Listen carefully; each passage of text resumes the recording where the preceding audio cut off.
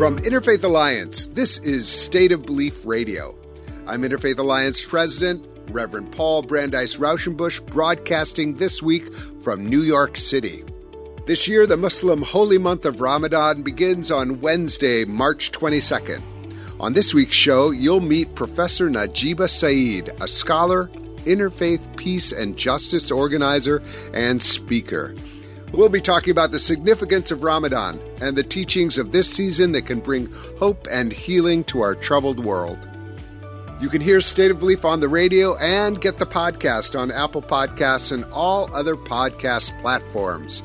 Every week, I am in conversation with some of the most fascinating and impactful civic and religious leaders across the nation. Please subscribe today. State of Belief Radio is made possible in great part by the generous support of our listeners. If you made a donation, thank you for helping keep these conversations heard by more people who need them. If you haven't pitched in yet, information on how you can help keep this show on the air is available at stateofbelief.com. And you can find out more about the work of Interfaith Alliance and join us at interfaithalliance.org. And now to my guest.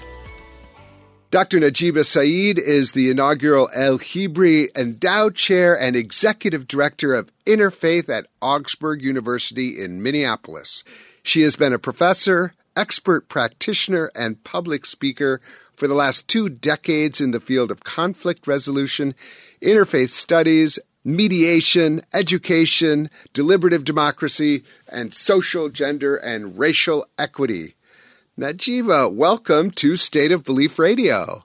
Hi, how are you? And I was realizing probably we've met in person. I came to your office when I was a fellow with the Ford Foundation and the Op-Ed Project. And I thought, well, why don't I go meet this guy? And now we get, yes, but unfortunately we haven't met as much in person as we need to. No, so hopefully we will be finding many opportunities in the future. So you have an amazing background and you've just been doing so much desperately needed work in across the country and world. Maybe we can start just a little bit about your background, how you grew up and how you became inspired to be this Muslim light as well as an interfaith light across the country. Well, I think that's a really good question. I was just asked, I was at training for public narrative with Marshall Gans at the El Hibri Foundation. And it's so interesting because I think part of what I do so often is I came into this work from doing peacemaking and peace building, being a mediator. I chose a Quaker college for that reason when I was 17 and then became a restorative justice mediator and mediated many, many cases over the years. And that's kind of my private practice, but it found its way into my public persona. So I'm used to, mediating between people, doing conflict resolution. And this past weekend in DC, I had to talk about myself and I realized, this isn't something I do a lot. I'm often there to, I'm called in when there's violence in different parts of the world and have done in the U.S. gang intervention and just so many different kinds of peacemaking.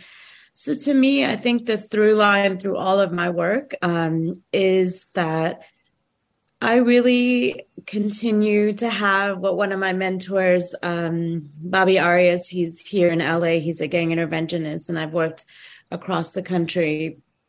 He would tell me you have to have an irrational kind of belief in people and hope. And in many ways, that's what I talk about in my work also is, when Dr. King gave his speech on the Mall, he's imagining a universe that doesn't yet exist, a future that can't yet be seen, a world that can't yet be felt, tasted, or heard. And so for that reason, when people tell me you're an optimist in so many situations that seem kind of beyond hope or despair, and that's where I really feel like I've tried to shine through is to say, you know what? I don't accept that. I won't accept that. And we're going to try something different. And we're going to partner on an alternative vision for the future. I think that's so beautiful. You were also raised Muslim. Your father was a respected Muslim leader. And I'm just curious how that fed into this work around conflict mediation, and also this sense of belief in people. I like how you say irrational belief in people, and and kind of determined to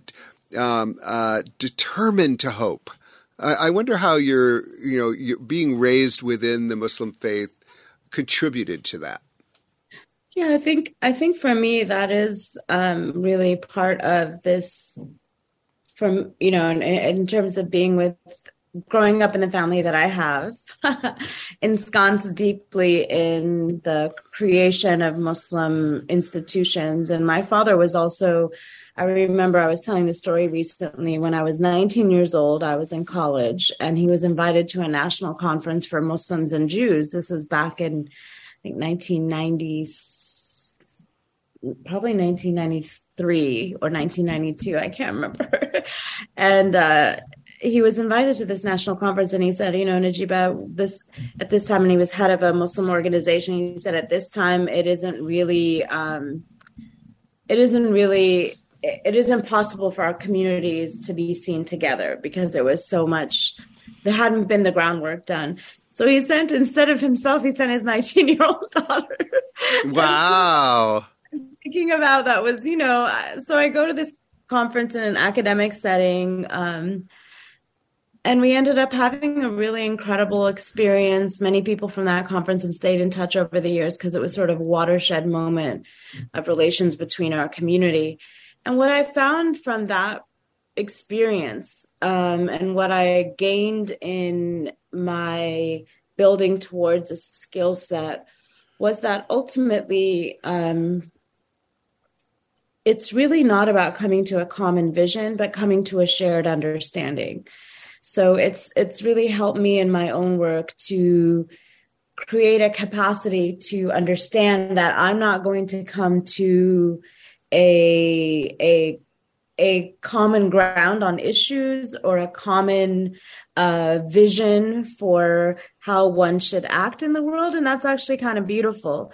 And it led me into my own journey of kind of mapping how we even do theology. That there was a time period when our different traditions would do what I would call competitive theology. They would get together and say, this son of Abraham was the right one, who this happened to according to my text, and this is my text is better. And, we see those dialectics. We see that kind of debate, actually. Both people were doing it in person, and they were also doing it by text with one another. We might say they were subtweeting each other in their early scholarship, right? Subtweeting each other's text. And then we moved into kind of an age where I think over the last 30 years in the U.S., particularly since this is the context that I come from, you see groundbreaking work by folks like Frank Clooney at Harvard and others who really moved into what we call comparative theology, which is one person looking at multiple texts of a tradition, and with the assumption of a theological basis is that they're a participant in one of those traditions, at least. And that was a new framing. And then for me in my work, I've really been interested in what I would call cooperative theology. And this is not kind of the work of what folks were trying to achieve 100 years ago, which is a common theology for all traditions, or a common religious ground to explain the supernatural.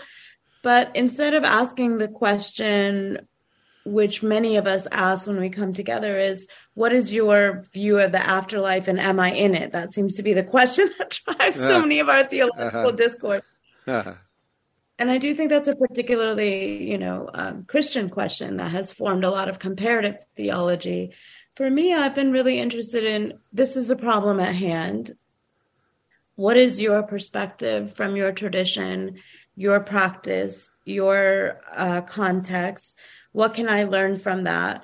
And what can we do together? So what's our shared understanding of the problem, and what is our shared capacity for solutions? So to me, the cooperative is less about the theological inquiry and more about the capacity to engage in an understanding of something that's harming. And how does religion heal? Because, I feel like we have unfortunately been in so many places, and it's not new that religion has been instrumentalized for hate.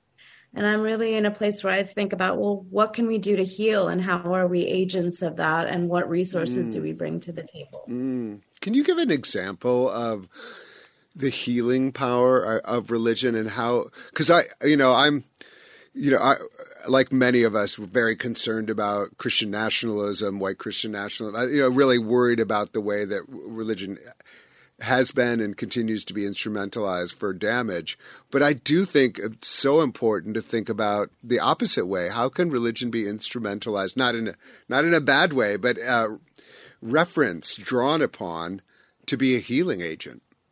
I mean, and I think we can talk about it as a deliberate social engagement, but it's also done all the time. I remember working at one point, having a conversation. I was brought down to the Carter Center to really address this issue because people who were surviving the Syrian conflict, this is years ago, and one of the things that fascinated the folks that were working on this conflict was that even though religion had been used in such horrific ways, and then also not just inter-religious but intra-religious conflict as well, that even though that had happened time and again, folks were coming through these scenarios saying, we really want to draw on our belief in spirituality. We really want, and they were crying for interventions that engage spirituality.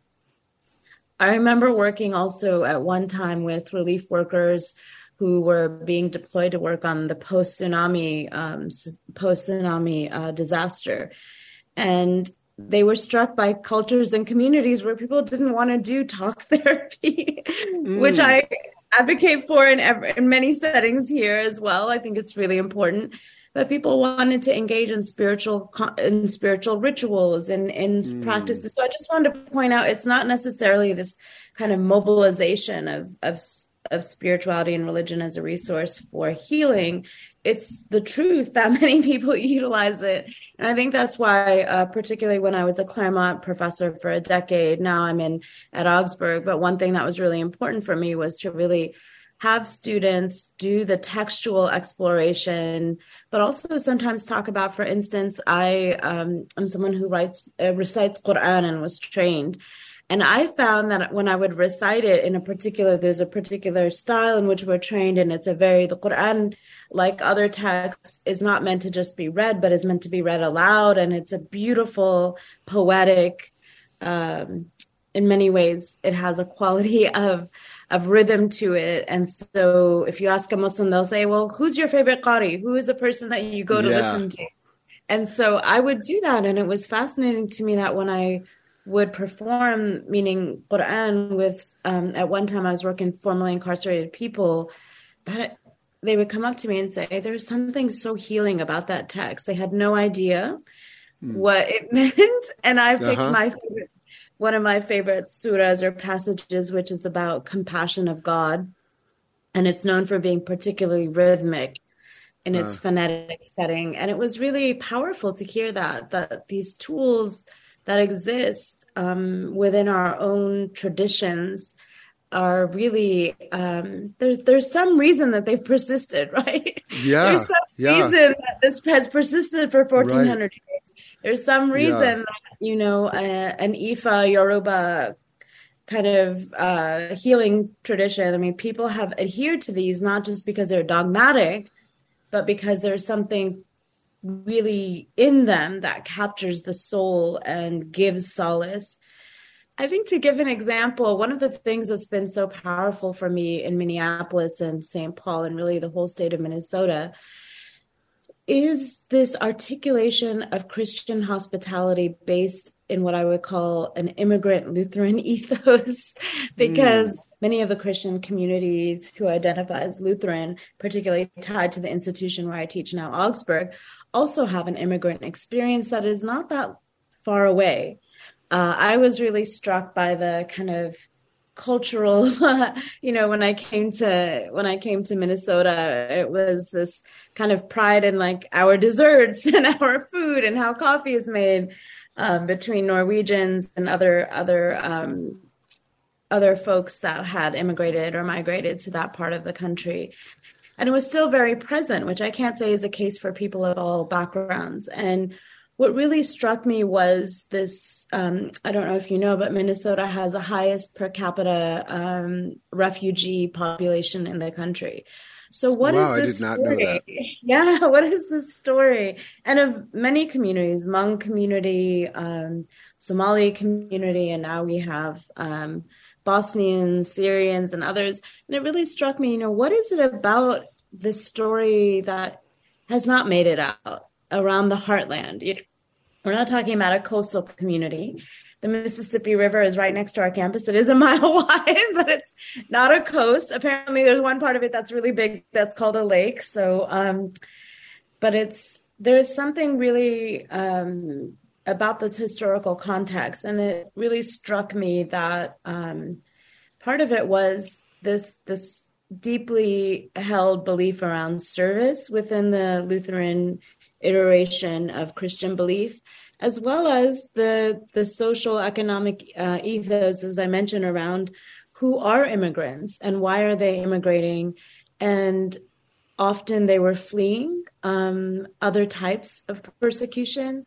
And so this is not a story that's unrecognized as newer refugees and immigrants are coming. This is not a story that's, it's cognizable to many. And of course, there are problems, and there is really present and particular racism in this region. Last week, we had one thing that's fascinating about Augsburg is we have more Muslims than Lutherans. So we're probably at the point of where the latest number is about 12% Muslim, a majority institution of people of color. And it really struck me, the Muslim students, we help them organize, as we'll be working with Jewish and other students on campus. Muslim students wanted to organize a panel on Ramadan, since Ramadan is coming up, and they wanted to organize a panel to educate faculty and staff on practices in Ramadan.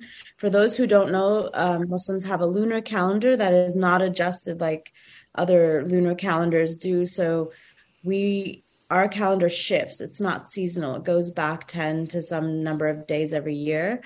So it means that Ramadan has not been observed during the school year for about 15 years. It was in the summer, and now it's kind of finding its way into the school year. So if people are wondering suddenly, why are Muslim students saying, hey, I'm fasting? It's because this calendar shifts, and then next year it'll shift, and at some point will find its way probably back into winter break over a period of time.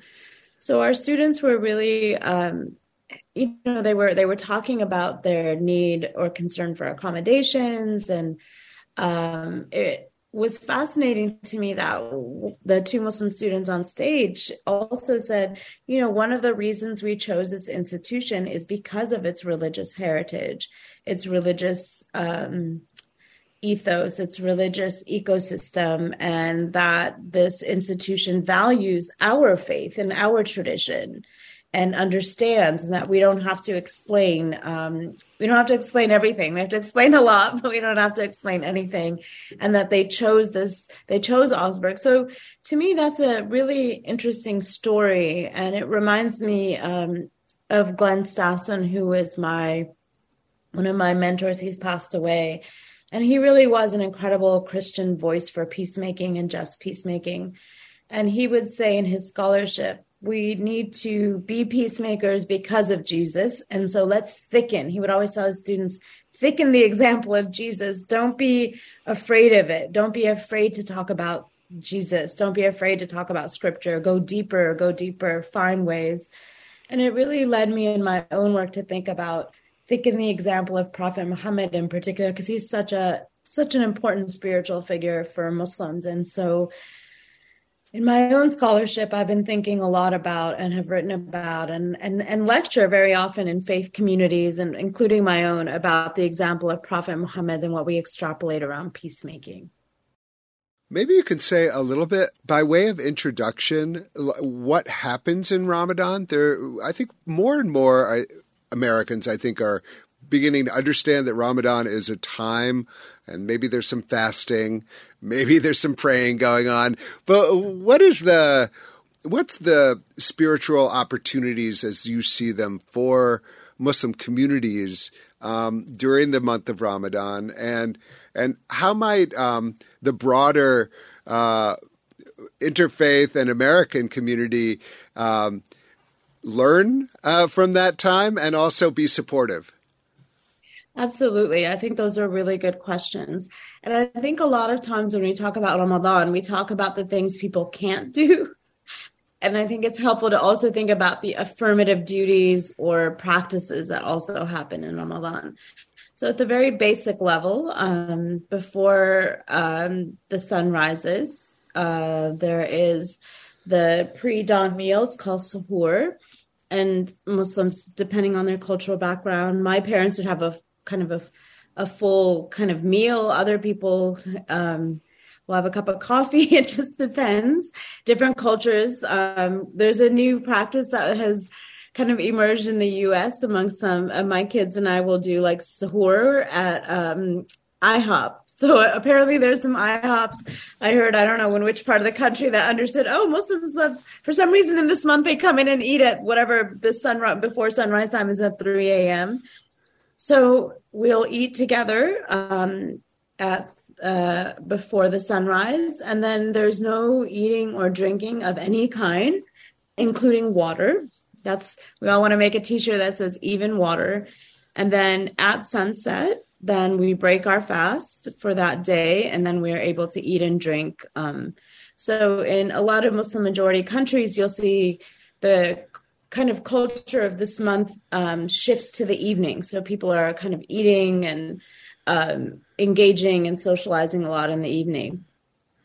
So that's at a very basic level of ritual.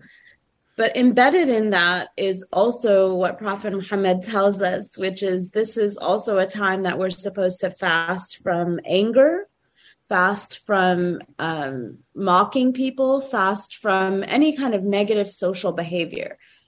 It's also a month that emphasizes forgiveness. Many of us in the beginning of Ramadan, before Ramadan comes, will seek out someone that we've harmed and ask for forgiveness and open up that door. Because we don't want, I'll often tell people it's a behavioral modification month. We want to walk into this month, the doors open with an ability to regenerate our spiritual batteries. So even though we're not eating, the part of not eating isn't as much just deprivation, but it's also to focus the energy on a spiritual component in life. There are many other opportunities for prayer in Ramadan, particularly in the last 10 days. Every evening there is a prayer that is not obligatory, but many there are 5 obligatory prayers for those who observe them. And then there's another communal prayer very often where people will gather in the mosque, Tarawih prayer in the evening. And it will go late into the night, often depending on how you practice it and where you practice it.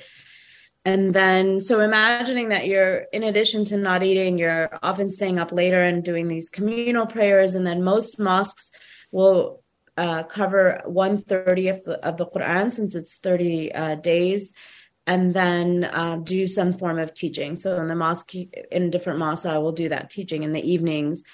So you're often staying up late and praying, and then waking up early in the morning before prayer time to eat. So it is a time where we sleep less as well. And I think the most beautiful thing about it really is, I would say, the emphasis on building our social fabric with one another, gathering, and thinking about, well, what is the power of self-regulation and self-control? So self-control over food, but also our capacity to not express anger. So I remember I used to write about this month with my kids, and they're like, Mommy, when they're little now, they're 14 and 16, they would say, Mommy, you're not allowed to yell at me in Ramadan. And I remember noting that in Ramadan, the volume of our house would go down with a 4 and a 6-year-old. Surprisingly, we would all kind Yeah. of dial it back. And I also just want to, let people make it clear to folks too. There are many exceptions. If you're pregnant or nursing, then you don't have to fast. People who are taking medications for, to protect their life don't have to fast. You'll notice very elderly people may not fast because it's debilitating. So the fast is not meant to be something that is done by people who have barriers to it. And we don't look down on someone if they can. Like if someone has an exception, that's called a mercy from God. Like you understand that. Right. And the final emphasis is, for instance, if you can't fast or throughout the month, is really, frankly, redistribution of wealth. This is a month where if you, for instance, can't fast, then you feed someone. There are special charities. So you'll see in Ramadan, there's a lot of openness and push really to give. And it also comes from that place of one of the reasons to have an empty stomach is to understand what it means to have an empty stomach for those who don't have that as a regular feature in their life. Yeah. I think that's so beautiful. And just talking about like I can't remember what the exact term you said. It was like the kind of the richness and the offering of faith, in some ways, like what you had a better term for it, but it was these are ways of really focusing on what matter. Like it seems like it's a way of like kind of, and in their own way, the tradition of Yom Kippur or Lent, you kind of like you take a time and say like what. Not only what am I fasting from, but what do I fast to, and what do I really want to be focused on? What really matters in our world, and all the things you mentioned. It's a beautiful time, and it's one of the great joys is.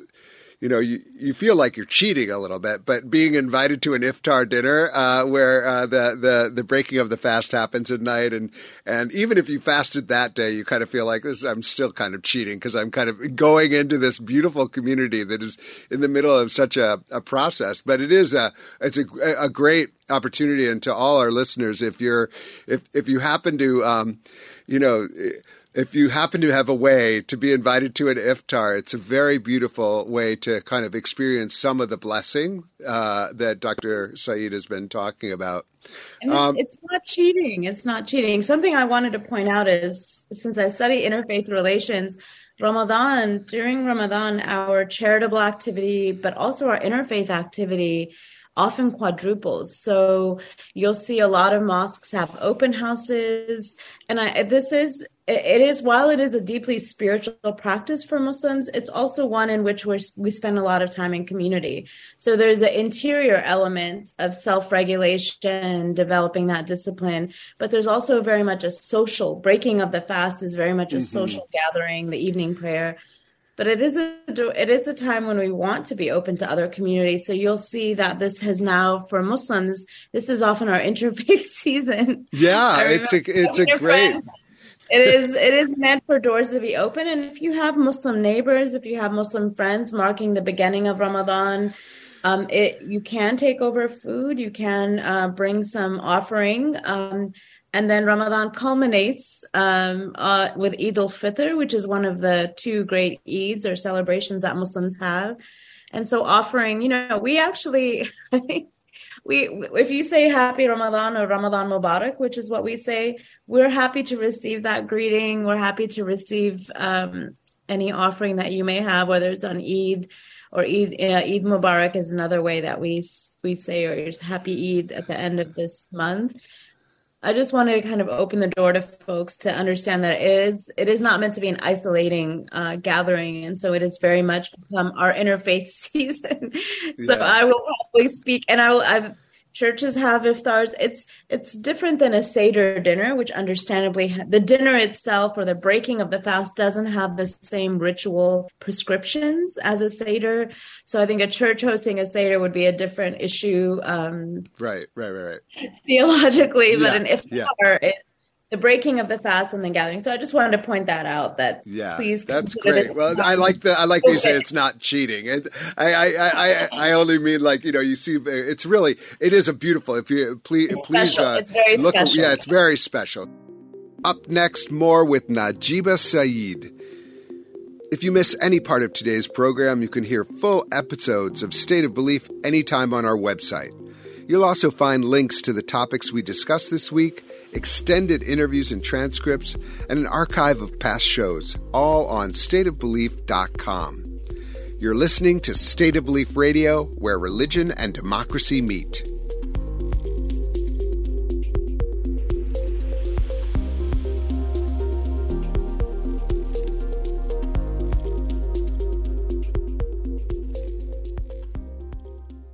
I wonder if you could talk a little bit about how you understand Muslim life in America right now and some of the challenges to our pluralistic society and some of where you think we need to be going as a nation as far as making sure that Muslims around the country feel fully welcome and able to be yourselves and thrive. I think that's a really great question. I think part of it is complexified or problematized by the fact that Muslims are so diverse and we have many generations. I've been here since I was 3, so that means I've been here for more than 40 years.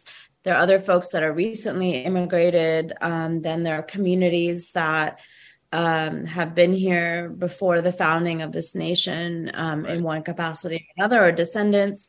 So I think that's really important when we talk about this umbrella of Muslims. One thing that really concerns me is often people will say the consciousness of Muslims arrived after 9/11, or the consciousness around equity. And there have been many communities that experienced, particularly the Black Muslim community that has been in existence for hundreds of years and on this land. And I think that's been important to emphasize, because I think the timeline of when a particular community was activated around their concern for equity and inclusion is different depending on when you come to the country and how you came to this country, what were the circumstances of it, and that timeline.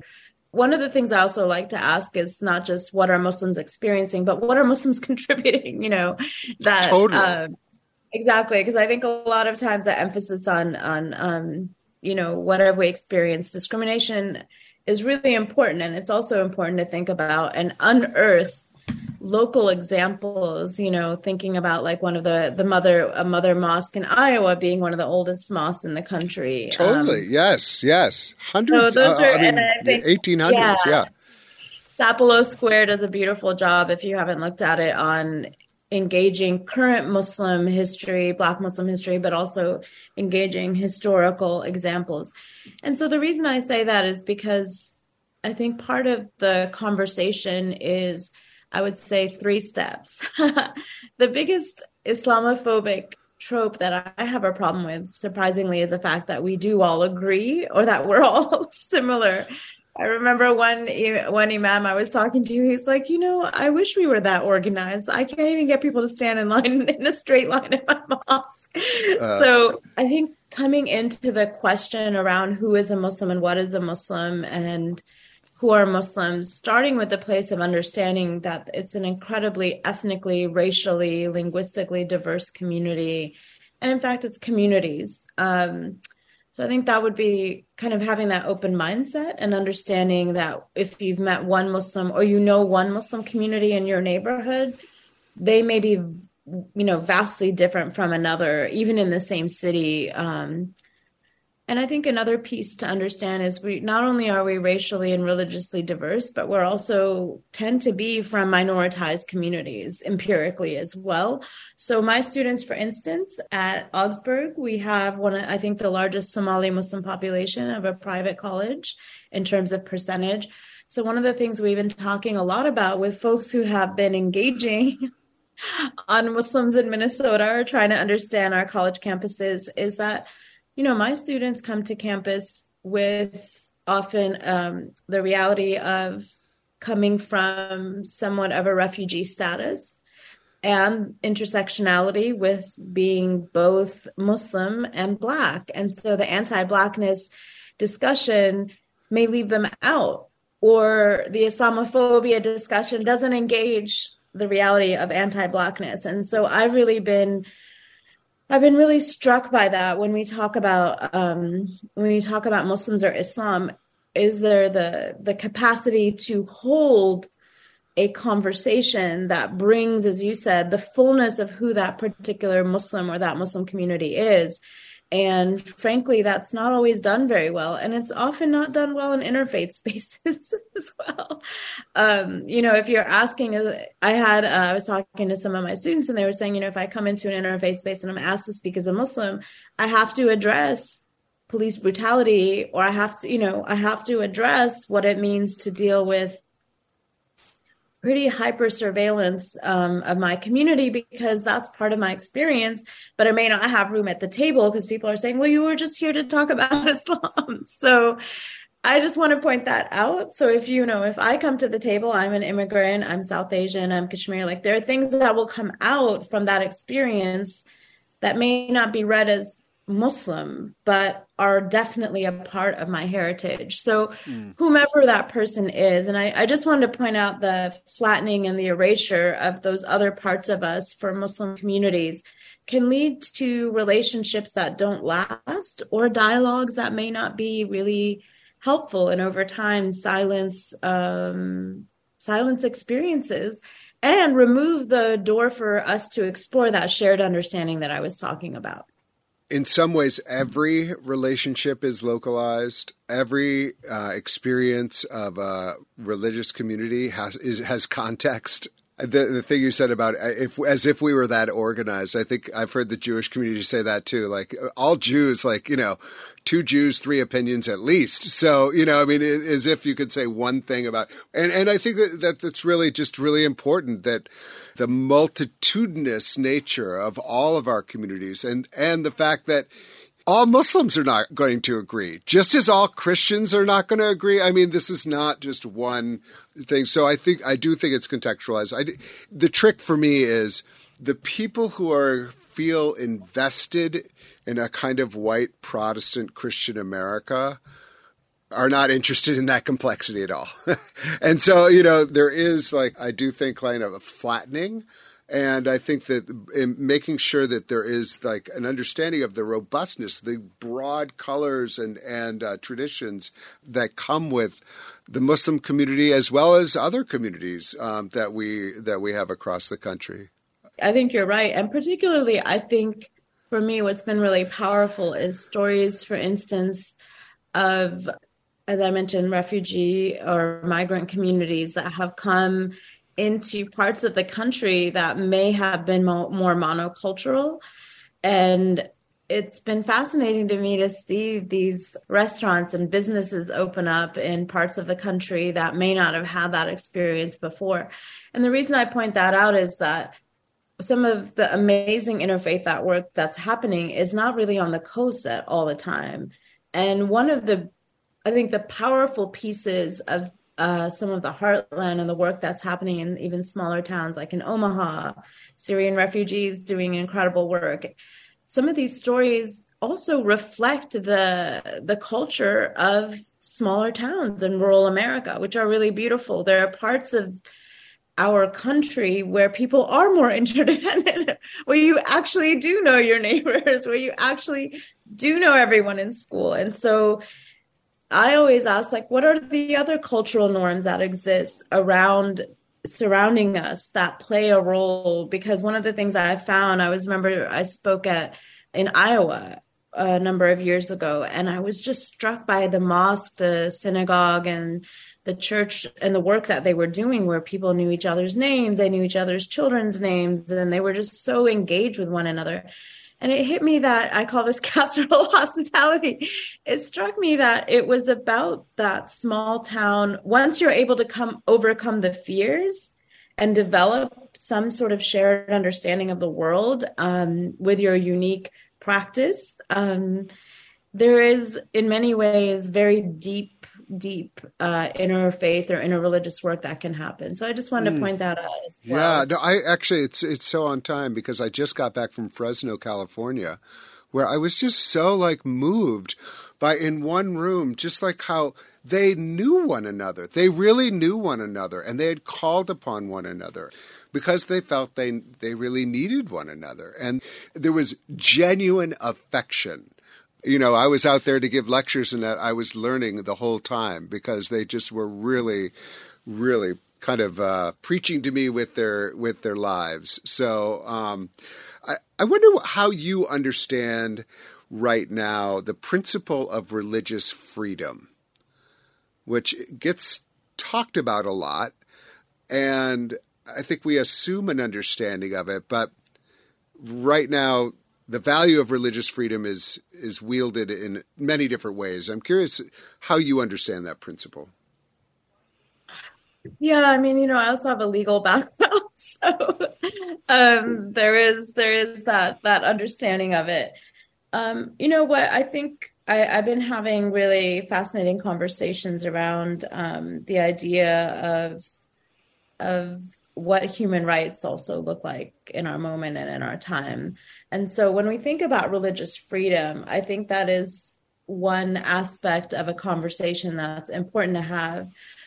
And I think as religious actors, if those are the folks that are at the table, I think there's a sense of like my ability and capacity to practice as the question. And then to me, a corollary question is what is my obligation for care of others? Because those to me are questions that come together. And this is not even just in religious freedom, but this comes to any form of freedom that we have in this country is what is my capacity for expression? And then what is my moral duty to care for others? Because if they're not asked together, then I think if we emphasize one over the other, we can end up in a scenario where we may overlook people's unique practices or need for accommodations. But if the question is only on accommodations without understanding how do we create a social coherence, what is the larger project that we're talking about? What is the larger context? That is it. I mean, social coherence, also known as democracy. I mean, under being in community with one another. I think you've put it so beautifully. That this is the question of religious freedom is in conversation with the question of human rights and human dignity of others. It's part of and that's where, my guess is that we're going to see religious freedom through the Supreme Court given a lot of power to ignore human rights of others, especially around accommodation. So not accommodation in the sense of you can practice as you like, but you can refuse service to others. That's what I'm really worried about is how this will affect people in the LGBTQ community, other people who may feel like they're on the receiving end of a religious freedom that leaves them out. This is a tension. This is the kind of tension that exists in multiple settings. I'll give you another example, the issue of hate crimes. To me, I don't have a resolution for it, and I don't have a universal position on it. I do think that these are conversations that need to happen. So I was working on issues of hate crimes over the years, and for many people, they felt invisible when religion was a part of the targeting of folks. And so there was a push for hate crimes laws, enhancement, and there are certain communities who are more physically visible or live in large concentrations and are easily targeted because there are religious communities who physically can in some ways pass in the larger setting. They may not be easily identifiable. And so there's this kind of discourse on a need and feeling that they have been ignored, different religious communities or individuals feeling they had been ignored in the hate crimes discourse and legislation or policy efforts. And then you come up, then you have to deal with this reality of communities that are saying, lessen the presence of policing or lessen enforcement. And so I'm just sharing with you, I think these are tensions that are going to exist with recognizing religious communities as having particularized needs and practices in an ecosystem of a larger social, not just social order, but policy and, as you identified, democratic venue. So I think these are really fascinating questions and conversations that we need to engage with intellectually, but also from our own religious traditions and understand. I think one thing that's been really helpful for me is to understand the historical experience of different communities that come to the table. So, for instance, if I'm working with a community that has experienced hate crimes and feels that they need to legislate more or they need more security, that I need to be able to have that conversation with another community that has a different opinion on, doesn't have the religious element or identity, but is really concerned about issues of increasing budgets or increasing enforcement activities. So how do we have that conversation with each other instead of just writing each other off? It's a kind of a nuance in which we all have to ask, what is a larger project we're engaged in? And I think that really means, what is our vision for this country? And not just what is the vision for my community. Because if we don't ask the larger question, then the protection of one's community to the ultimate detriment of a collective society, we've seen that happen in other parts of the world as well. And I just want to caution us to understand where that protectionism might come from for communities. And listen and have a conversation that doesn't just automatically push people aside without understanding why they have come to where they have, and what do we need to be able to do to move forward together. For, I think, particularly communities that are again and again targeted statistically are targeted, it's really, it's understandable that there is fear. And so I think getting to where the fear comes from and what are the steps that would work, and what are the kinds of support that community could get from other groups, civil society and other communities that could address those issues around safety.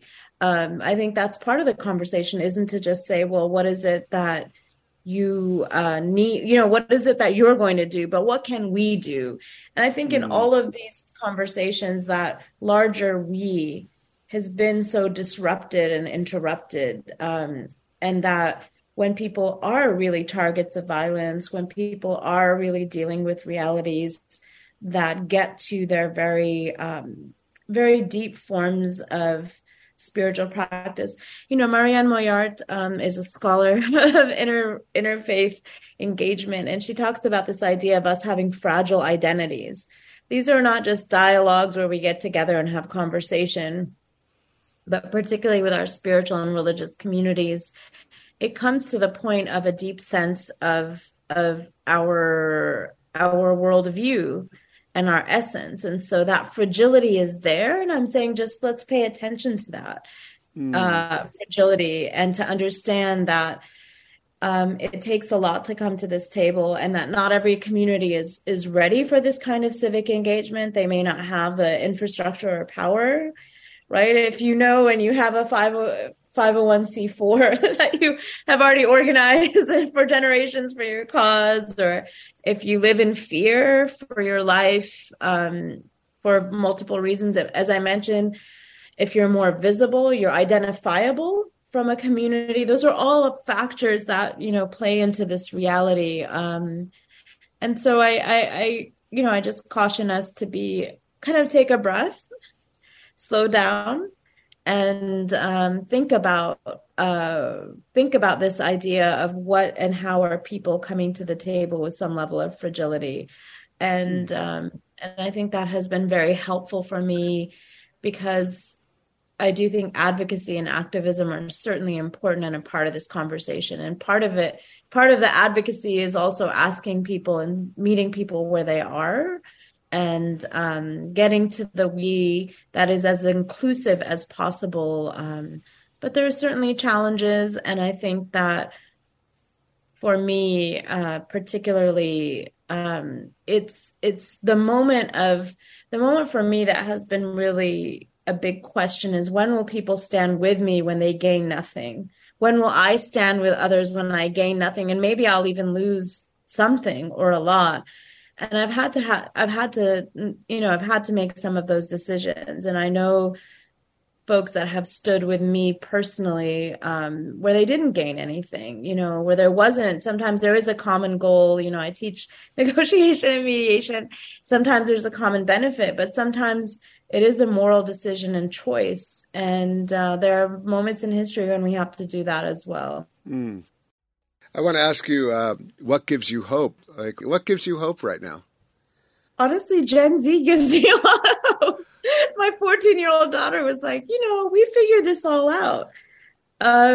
She said something like, we figured this all out. When do you guys, I was like, you're right.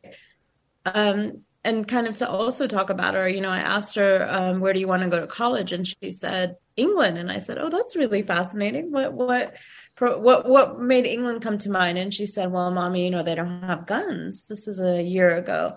And it struck me that this child who has led a pretty protected life in terms of just her reality, that for her at her age, gun violence in schools is a reality. So it's going to, in her mind, influence where she wants to go to college. And that really hit me. That really hit home for me. So Gen Z, to me, what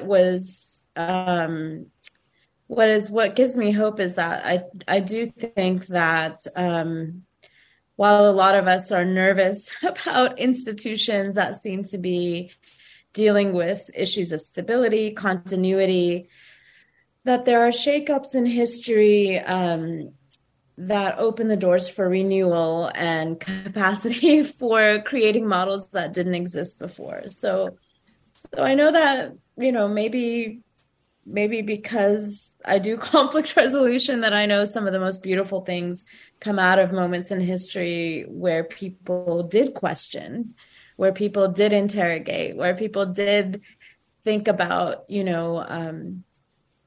we talk about the power of the status quo, where the status quo was considered. And, we do things the way we do them because we've always done them that way. That's really how we operate as human beings.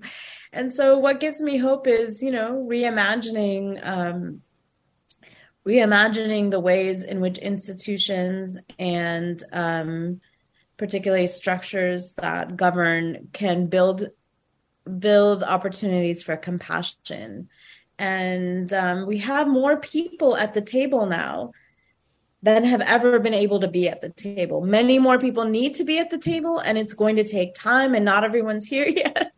And some people still aren't at the table, but there's a lot of people that have been really good at building their own tables and are now at, we're building that table together. So that gives me a lot of hope, because I do think that in the end, Prophet Muhammad's mission on earth was to be Rahmatan lil Alameen, to be a source of compassion to all beings. And I think that's part of prophetic leadership is understanding there'll never be perfection.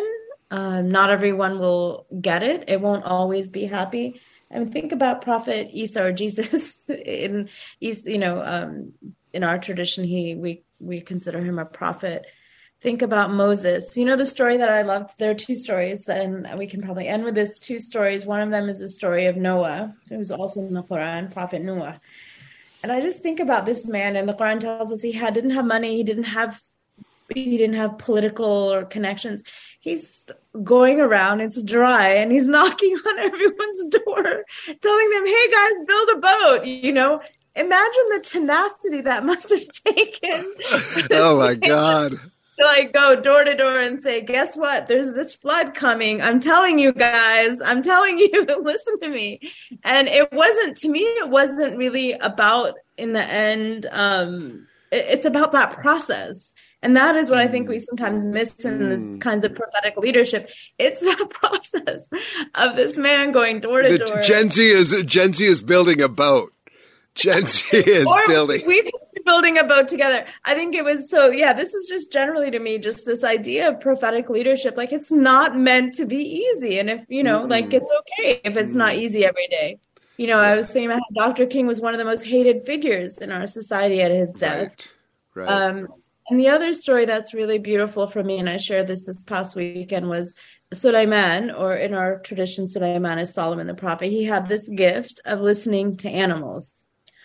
He could understand them. And I often think, I was like, oh, that's not a gift I'm sure I would want, because imagine all the bad feedback you'd be getting from what we're doing to the earth right now. And there's this beautiful story in the Quran of there's an ant, and she hears the army of Solomon coming, and she cries out to her people and to her people ants, I guess, to the other ants. And Solomon, when he hears her, he changes the direction of his army to avoid harming these ants. So first of all, there's a beautiful lesson of no harm. But what was interesting is when I was thinking about that story when I was younger was that it was the voice of one person will change the course of an army. That was like how I read it. But now at this stage in life, having done the work that I've done, I think about actually it's Solomon's capacity to listen to this ant and take action. So really the transformational power of listening. And especially listening to a voice that you could easily disregard. Exactly. You had that you had the power to disregard, and yet recognize that that's the power. That's the voice I especially need to listen to. Exactly. Wow. Who is the answer? I love that. Yeah. Marcy Odoyoyo, she's a Methodist Christian scholar, African scholar. And she really talks about the fact that no one is voiceless. It's, are we listening? Right. So everyone has a voice. And, like I was thinking about, there's this beautiful story of that I heard about Muhammad Ali in an airport. And he got down to the level of a young 6-year-old child to listen to their story. Because he's this big, I don't know how tall he was, but he was this powerful man. Are we like building the systems that listen? Are we building our faith communities even in ways that listen? Because a lot of times this kind of work doesn't need to even happen outside of our own homes and our own communities. We don't have to go very far to hear the voice of that ant, the person in the back of the room, the person who couldn't make it to the mosque that day because they didn't have transportation. So what does hospitality look like when it means that you're listening to and making the effort? So combining hospitality with going out of one's way, our normal way, our everyday way, so that your norm becomes a much more inclusive norm. Right. Well, and I'm thinking about it was of no benefit to Suleiman's army to go the other way. But they decided, when you talk about like, what will you do that doesn't even benefit yourself? So Najeeba Syeed is the inaugural El Hibre Endowed Chair and Executive Director of Interfaith at Augsburg University in Minneapolis. She has been a professor, expert practitioner, and public speaker for the last 2 decades in the field of conflict resolution, interfaith studies, mediation, education, deliberative democracy, social, gender, and racial equity. Dr. Najeeba Syeed, thank you so much for joining me on State of Belief Radio. I really appreciated talking to you. Thank you. This was really fun.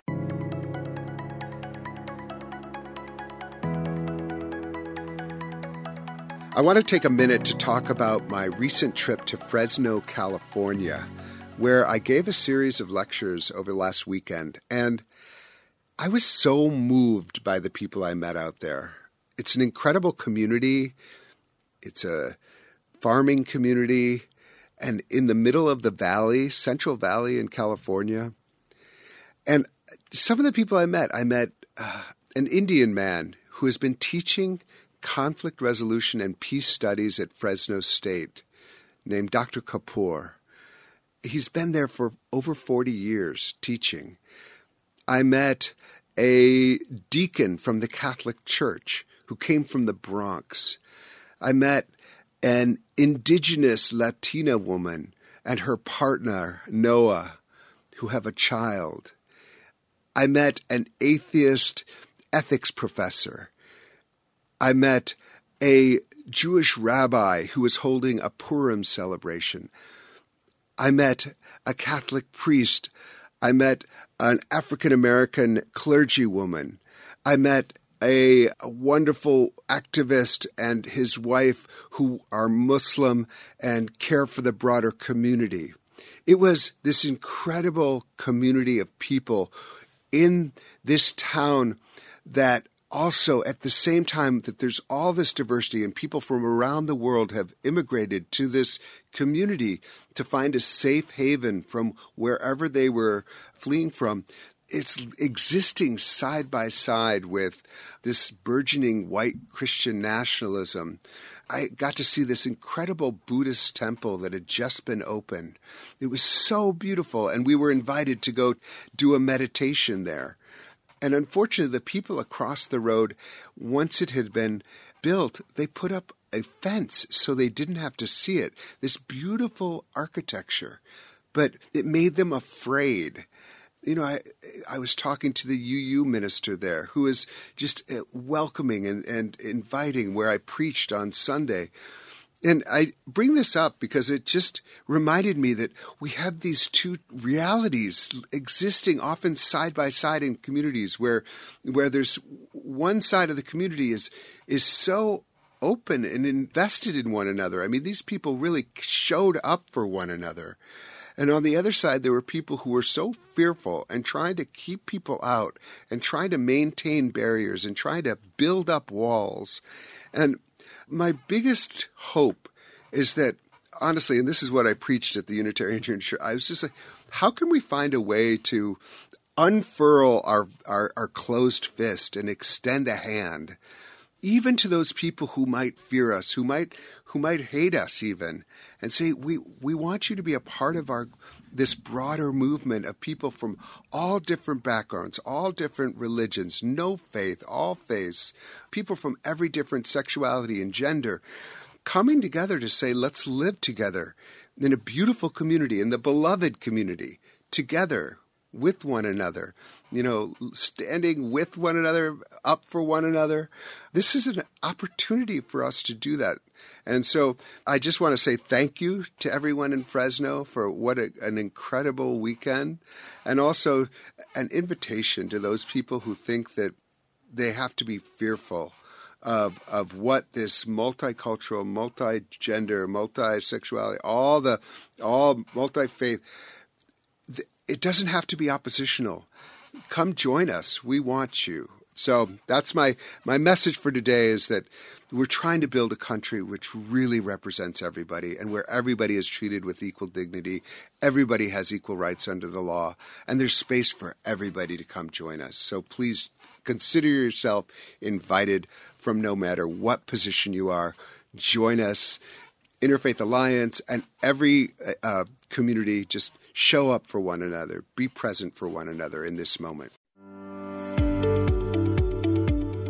And with that, I'm afraid that's all the time we have for this week's show. We need your help keeping this show on the air. I hope you'll consider being a partner in this crucial work by making a financial contribution today. Information on how to donate is available at stateofbelief.com. That's stateofbelief.com. And you can also be part of making sure informative and encouraging voices are heard by sharing this program with family and friends. Let's get more people listening and more people taking part in these conversations, both on and off the air.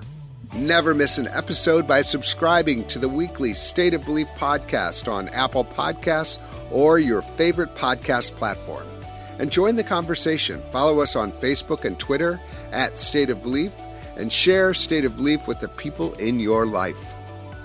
State of Belief is produced by Ray Kirstein and is a production of Interfaith Alliance. Become a member today at interfaithalliance.org. And be sure to join us next week. I can't wait. Until then, I'm Paul Rauschenbusch on State of Belief, where religion and democracy meet.